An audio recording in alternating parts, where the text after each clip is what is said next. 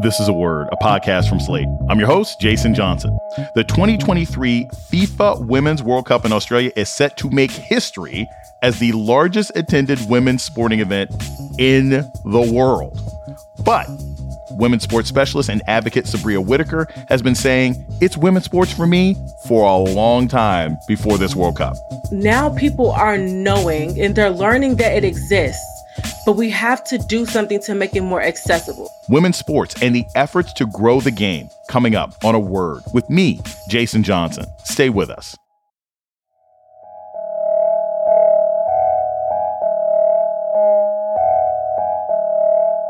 Welcome to A Word, a podcast about race and politics and everything else. I'm your host, Jason Johnson. A study by the National Research Group showed that 30% of sports fans in the United States say they're watching more women's sports now than they were 5 years ago. However, longtime women's sports fans know that women's sports historically receive significantly less coverage on average than men's. But fans say the reason they're watching more women's sports now is simple, because it's being broadcast more. If top-tier female athletes are given the visibility they deserve, will that contribute to increasing overall consumption and fandom of women's sports? Sabria Whitaker has been a vocal advocate for the expansion of women's sports. Sabria has a master's degree in sports administration from Northwestern University. She's the founder and executive director of the nonprofit Grow the Game, where her organization works to increase awareness, fan attendance, and engagement for women's sports. Sabria is also a frequent contributor to sports commentary and conversations across the web and in person, and she hails from the Chicagoland area. Sabria Whitaker, welcome to A Word. Thank you so much for having me. I love that intro. So let's get right to it. The Women's World Cup is happening right now in Australia and New Zealand. The WNBA All-Star Game just happened a few weeks ago and was, for the first time ever, broadcast on ABC during prime time. And the American women under 19 also just won the FIBA U19 World Cup. What do all of these things mean for the state of women's sports in America? They mean that you can finally share and prove that you know what we've known for a long time, which is we are good. Women's sports are not just getting good. We've been good. We've been the standard in a lot of these areas. And I'm just happy that people are finally starting to notice. So it says, if you don't know, now you know. So I want to take a bit of a step back. You run an organization called Grow the Game that promotes women's sports in general across the United States and tries to open up doors for more media discussion and coverage of women's sports. How'd you start this organization and why? So it really happened organically in the truest way possible. It was not that I started the organization to create this mission and work toward the vision. It was me already doing the work and fulfilling that mission. And then the organization started. So I've been a WNBA fan for a long time. In high school, my freshman year, I was doing math studies projects on awareness about the WNBA and teams and players. Like, that's how serious it was to me. And so that is something that people have always associated me with. For a while, I was one of the few people that people knew that was a huge WNBA fan. And so the more I started talking about it on social media, the more people were saying, you look like you have such a great time. I always see you at Sky Games and, across the country with WNBA games. I want to go to one. And I'm like, why aren't you going? And so it was like a click. And I was like, okay, so now people are knowing and they're learning that it exists. But we have to do something to make it more accessible. And sometimes people just need an invitation. They just want to know somebody. And so I'll just take it upon myself to pick a date and I'll host a group. And I ended up having 52 people sign up. So I said, okay, if people are willing to just see a random person that they may or may not know on Twitter, on Instagram, saying, come to this WNBA game with me. And a lot of them were going for the very first time, I thought, okay, there's something way bigger to this. Like, I'm on to something. I just need to make it more official. And so that's exactly what I did. And I organized, working with the Chicago Sky, we organized a community service project. Wilson sent in some basketballs for giveaways. Dick's Sporting Goods gave some certificates. And this is before it was an actual registered organization. So at that time, it was just an initiative. And so to have the buy-in from over 100 people, to have people coming out, taking notice, big name brands like Dick's Sporting Goods and Wilson are buying into it, I know that they're serious and that more people are starting to realize that they should be investing in women's sports. So that's how Grow the Game started. I was in the Philippines recently, and I was shocked at how much attention was given to women's basketball there compared to the United States. But when I think about women's basketball domestically, right? The WNBA has outlasted 2 pro football leagues, a soccer league, and it's lasted longer than the ABA and several other leagues at this point. But it still doesn't drive sports conversation like the NFL, the NBA, or even Live Golf. Why do you think that is? Why do you think it's not driving conversation when it's been around for, over 25 years now? I think it is not driving mainstream conversation because the gatekeepers and those in power simply refuse to acknowledge it and don't want it to. WNBA Twitter is just one example of the fact that there are conversations happening.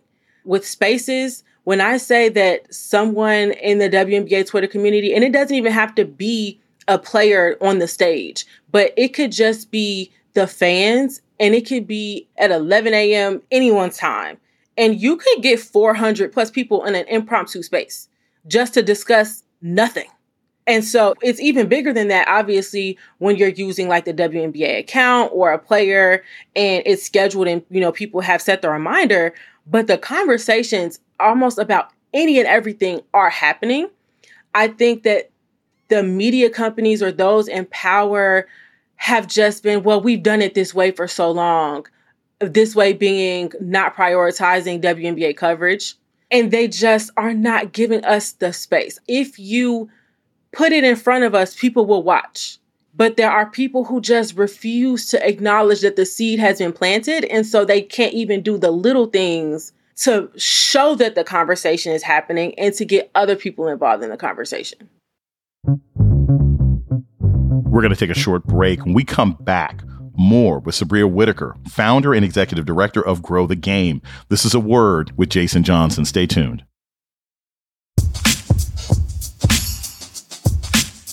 You're listening to A Word with Jason Johnson. Today, we're talking about the impact of women's sports on the world stage with Sabria Whitaker, the founder and executive director of Grow the Game.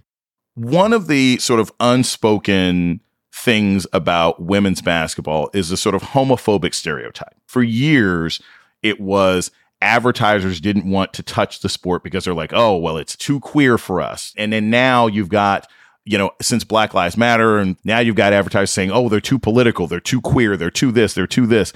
Do you think there's any merit to that sort of skepticism, or is it just advertisers and corporations retroactively coming up with excuses because they're sexist and they don't want to watch women's sports anyway?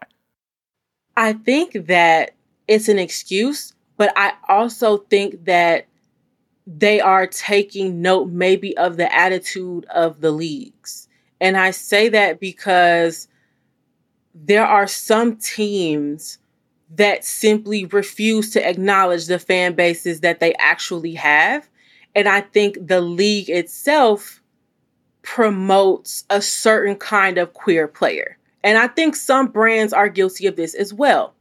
Brittney Griner has been a force and a very dominant basketball player since she was in college at Baylor, even before then. I wonder how many people knew she was with Nike before the recent controversy with her being held overseas and coming home. And then a lot of people leaned into that and welcomed her back. But before that, who had seen a Brittney Griner ad with Nike?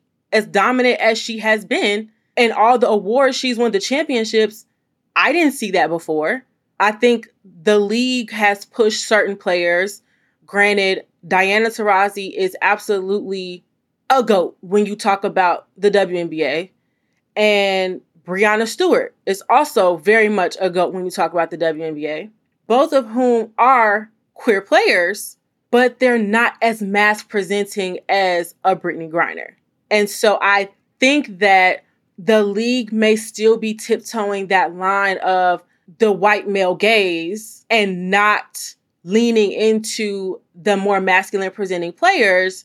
And as someone who is also a part of the community, and though I'm not mass presenting, I'm someone who would probably spend money on something related to the mass presenting players as a more femme presenting player. And so when you continue to do that, you're missing out on people like me.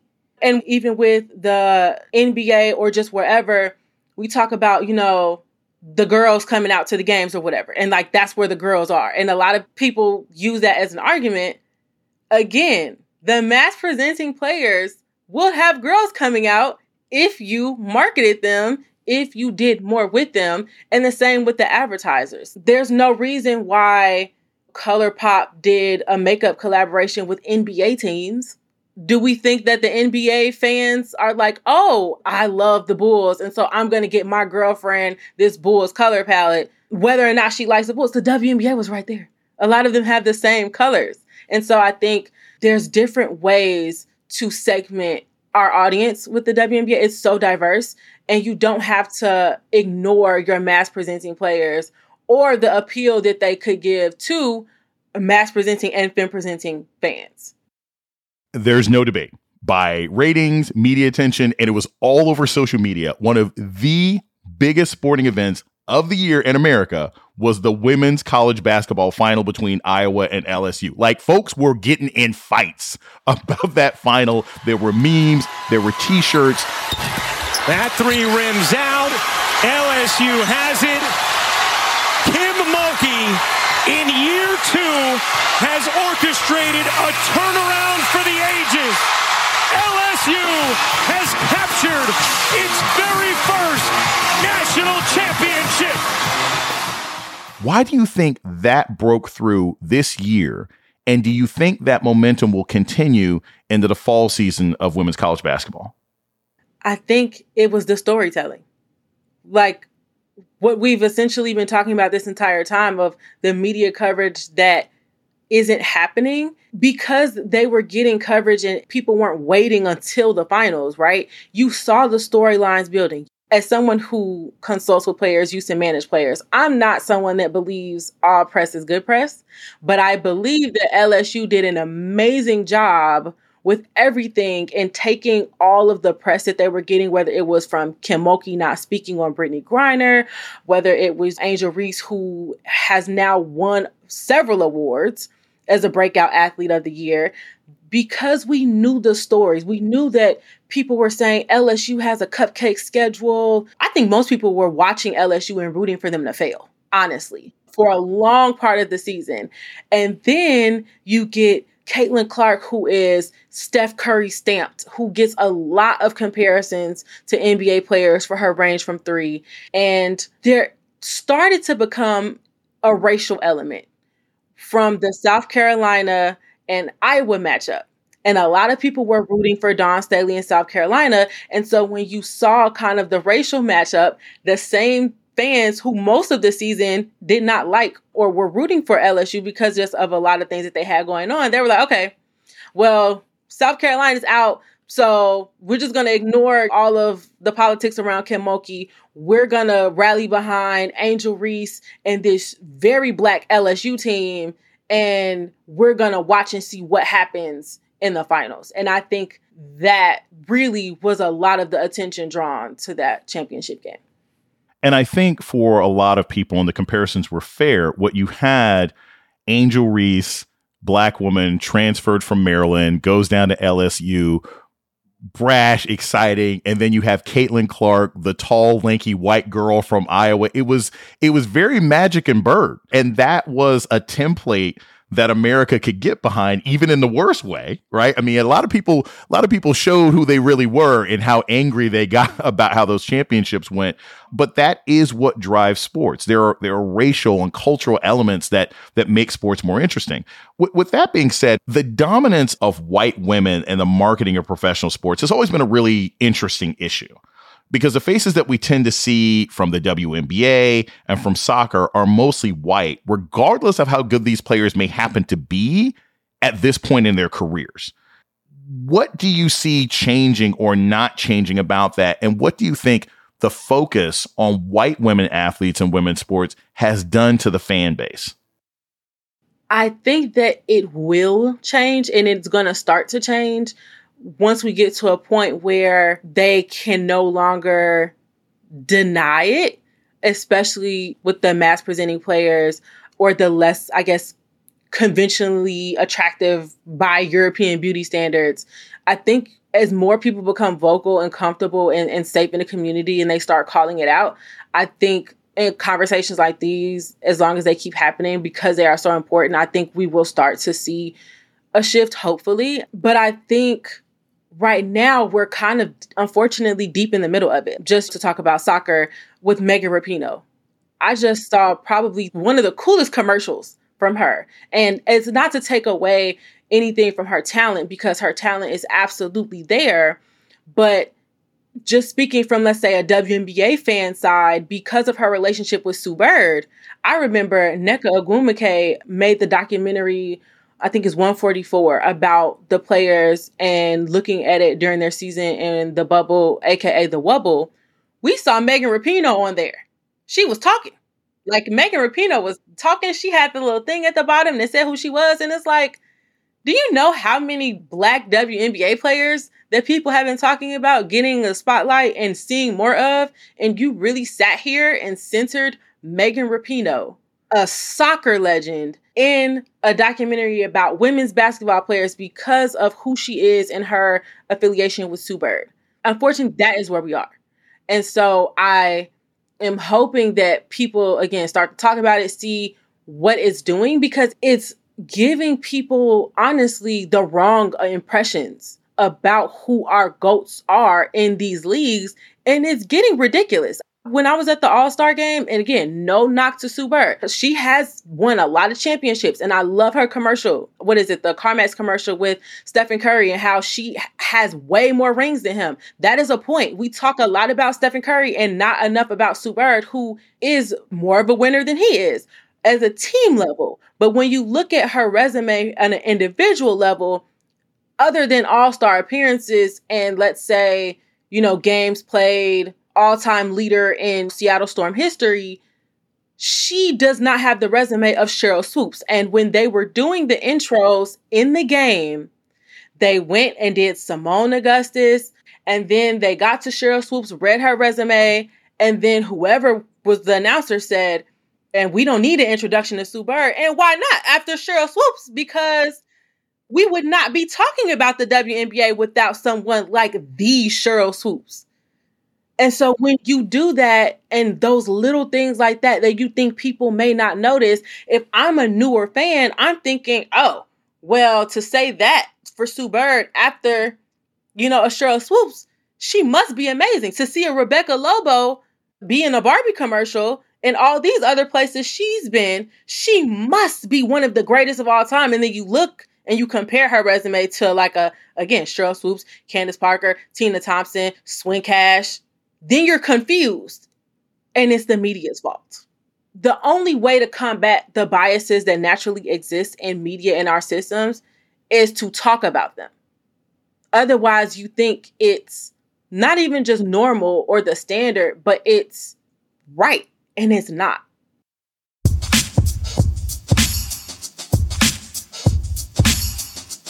We're going to take a short break. When we come back, more about the state of women's professional sports with Sabria Whitaker. This is A Word with Jason Johnson. Stay tuned. You're listening to A Word with Jason Johnson. Today, we're talking with sports specialist and women's sports enthusiast Sabria Whitaker about women's sports and her fight to increase awareness and engagement through her nonprofit organization, Grow the Game. The American Women's World Cup soccer team this year is younger and blacker than it ever has been, even though the face of the team is still Megan Rapinoe, who is a white woman and an icon in both women's sports and the LGBTQ community. what's the next generation look like? Who are the new heroes? Who are the people who we're going to be paying attention to, especially the young Black women on the team when Megan Rapinoe finally sort of hangs up her cleats for good? The new generation, we have already started to see it with Sophia Smith. It looks like Trinity Rodman, Alyssa Thompson. Like you said, younger players. It's definitely got a lot more color, a lot more, social media. Like, they're on TikTok all the time. They make me feel old. They're more outspoken. They're so just creative and full of life in a way that I don't think we've seen, because they're definitely willing to say more, to do more, to be more out there just with social media and just like the current landscape. And they're not holding back on social commentary.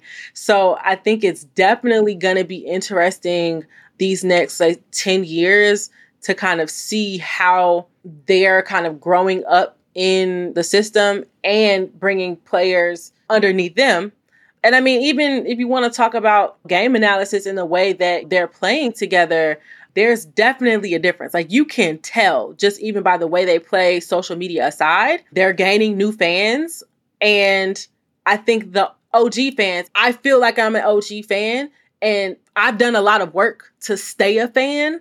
And so now that we're getting more fans who are younger, outspoken, of color, the OG fans are probably gonna have to move over. I won't say they have to take a back seat, but they're gonna see some changes. And I just am hoping that everyone can kind of brace themselves for it, but it's changing and I love it.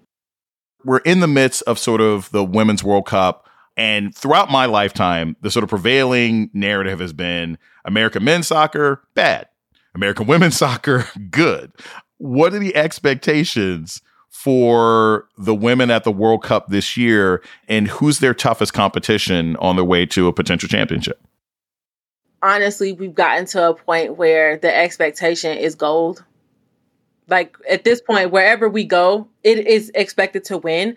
When I was watching the game against Vietnam, we won, but even the commentators were like, okay, it's great that we won, but I'm a little disappointed that we only won by 3.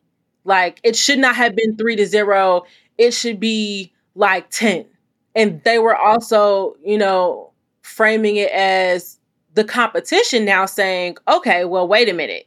You're supposed to be big, bad USA, and you're only getting 3 goals. They felt like maybe it was kind of setting us up to lose, I guess, maybe our mental edge of toughness. Because the thing is, as great as we have been, other countries, they are making tremendous progress as well. And I don't think it was necessarily a cakewalk before, but I mean, things are getting spicy and things are heating up. And as other teams are starting, like I said, other players are getting better, we have to kind of step our game up as well and not get too complacent in this, well, we've always been good, and kind of what you were just saying, we're winners, but you can lose at any time. And so I think as far as like our toughest competition, I think maybe Sweden.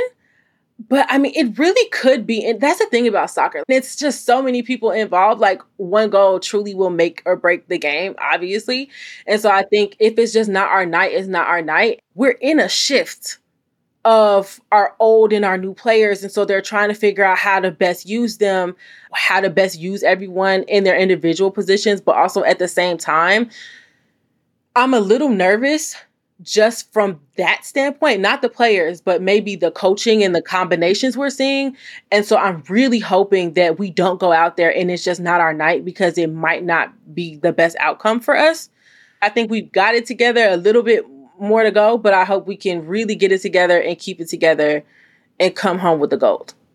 You're such a passionate advocate for women's sports. Can you just share a little bit about how playing sports has improved your life, and what the message is that you want adults and parents out there and kids out there to hear about the value of women's sports in America? Playing sports is definitely what made me the competitor that I am today. It gave me a lot of my resilience that I try to showcase every day. Definitely taught me a lot about the importance of strategic thinking and teamwork. And that helps me in every aspect of life, but especially my career. And being a fan and watching sports, just being in this space has given me so many memories that I will take with me forever and share with whoever I can. But it's given me some amazing people. So I would love for more people to have the chance to meet people and build relationships, but also just experience the moments that sports give. Like, I know people want to talk about sports is the one place where it's not about race, it's not about, but it is, and it will always be. But the thing is, we can share in a moment when you root for the same team and something amazing happens and you were there to see it, or you saw the replay, and we can just all kind of live in that moment for a second. And so supporting women's sports and just really investing, whether it's your time, telling someone about a game, taking someone to a game, buying tickets to a game, watching, whatever it is, whatever you can contribute to grow the game, it's important, honestly, for humanity. I know that's probably dramatic, but in the women's sports world, you see a lot, and we didn't talk about it, but a lot of teams competing in the World Cup right now have not been there before, and it's their first time. And some of them had to crowdfund to get there. I saw the women's soccer community, honestly, in Twitter raise $15,000 in about 36 hours to send media members and teams to the World Cup. Okay, so yes, I am dramatic. Yes, my statement was dramatic, but it's a fact, and I mean that. So contribute, help support it, and then come be a part of it, and let's sustain it, and so we can have more of that in the world.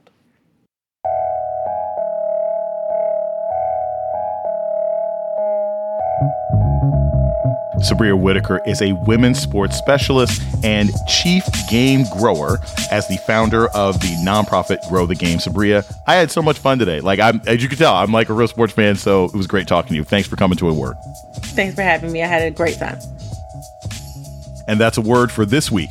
The show's email is aword@slate.com. This episode was produced by Ayana Angel. Ben Richmond is Slate's Senior Director of Podcast Operations. Alicia Montgomery is the Vice President of Slate Audio. Our theme music was produced by Don Will. I'm Jason Johnson. Tune in next week for A Word.